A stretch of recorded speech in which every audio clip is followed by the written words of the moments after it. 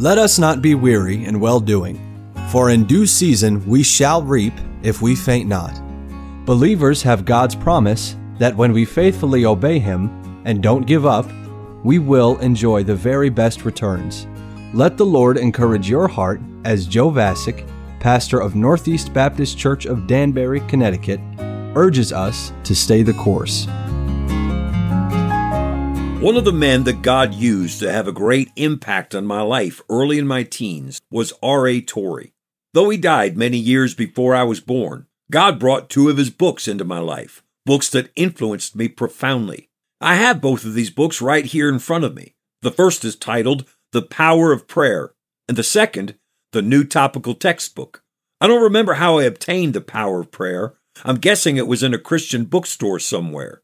And I have memories of reading the book when I was 12 or 13. It's a paperback, and now it's badly worn. The binding is destroyed, the pages are falling out. But as I hold it in my hands, I'm remembering the work that God was beginning to do in my heart in my early teen years. Listen to some of the great statements from this little book, The Power of Prayer, that I underlined as I read them as a boy. All that God is, and all that God has, is at the disposal of prayer. Prayer can do anything that God can do. And as God can do anything, prayer is omnipotent. These two things, prayer and the study of the Word of God, always go hand in hand. For there is no true prayer without study of the Word of God, and there is no true study of the Word of God without prayer. There are many who put a great deal of time into praying, but they put so little heart into their praying that they do little actual praying in the long time they spend at it.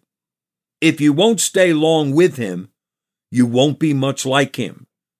It is the privilege of every child of God to have the power of God in His service. I wish I could read the whole book to you.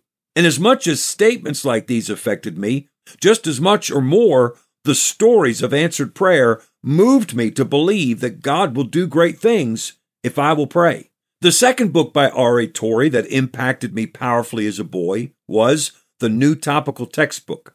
I do remember where I bought this book. My father and I went to hear Dr. Curtis Hudson preach at a church in Connecticut when I was a teenager. And on Dr. Hudson's table of books published by the Sword of the Lord was R.A. Torrey's New Topical Textbook. This book is a guide that helps you study the Bible topically. It presents hundreds of topics. And then under each topic are listed many subpoints, sometimes a dozen, sometimes 100 or more. Next to each subpoint are several Bible references that affirm that subpoint. So someone, presumably Mr. Torrey, has already created a Bible study outline for you. You simply open your Bible and investigate what the Bible actually says and make your own notes in your notebook. This book was a tremendous tool for me as I was striving to learn what the Bible teaches while I was still in high school. I'm so thankful that the Lord used these books by R.A. Torrey to help me get established in the faith when I was young. Reuben Archer Torrey was born into a wealthy family in 1856 in Hoboken, New Jersey, directly across the Hudson River from Manhattan. He attended Yale University and then Yale Divinity School. But during the first part of his college years, he wasn't saved. In fact, he considered himself an agnostic, and he was a very heavy drinker. But even during his godless partying days, somehow, down in his heart, he knew that someday he was supposed to be a preacher. He trusted Christ during his senior year of college, and then he went on to seminary at Yale. While he was there in divinity school, D.L. Moody held a crusade in New Haven, and that's when R.A. Torrey first came under his influence. Moody noticed young Torrey in the services, and he approached him, telling him sternly, "Young man, you'd better get to work for God." It was during Moody's meeting in New Haven, Connecticut, that young R.A. Torrey led his first soul to Christ. While he was in seminary, Torrey held to the very liberal theological views that were growing more and more popular at that time. But after he finished seminary, he studied in Germany for a while, and that's where the Lord opened his eyes to see that he had been wrong in his beliefs. And he moved to the very conservative scriptural doctrine for which he is known. Torrey was ordained by the Congregational Church in 1878, and he pastored churches in Ohio and Minnesota before being asked by D.L. Moody to lead his new Bible Institute in Chicago. Torrey was superintendent of Moody Bible Institute from 1889 to 1908 and pastor of Moody Church from 1894 to 1906. From 1902 to 1905, R.A. Torrey conducted revival campaigns in many cities in England, Scotland, India, Australia, China, and Japan.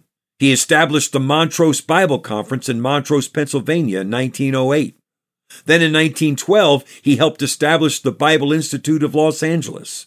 During that same period, he was one of 3 editors who published a set of 90 essays written by 64 authors, essays that took a strong stand against the poisonous liberal theology that was infecting Christianity.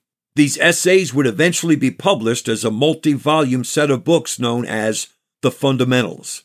R.A. Torrey himself authored more than 40 books. He died in 1928, and he's buried in Montrose, Pennsylvania. Christian, thank God for the people that He has used to influence you for Christ, and plead with Him to use you to influence others for Christ. Stay the course. We pray that today's program was a blessing to you. If you have any questions or comments, we'd love to hear from you. You can email us at staythecourse@nbcdanbury.org. God bless you.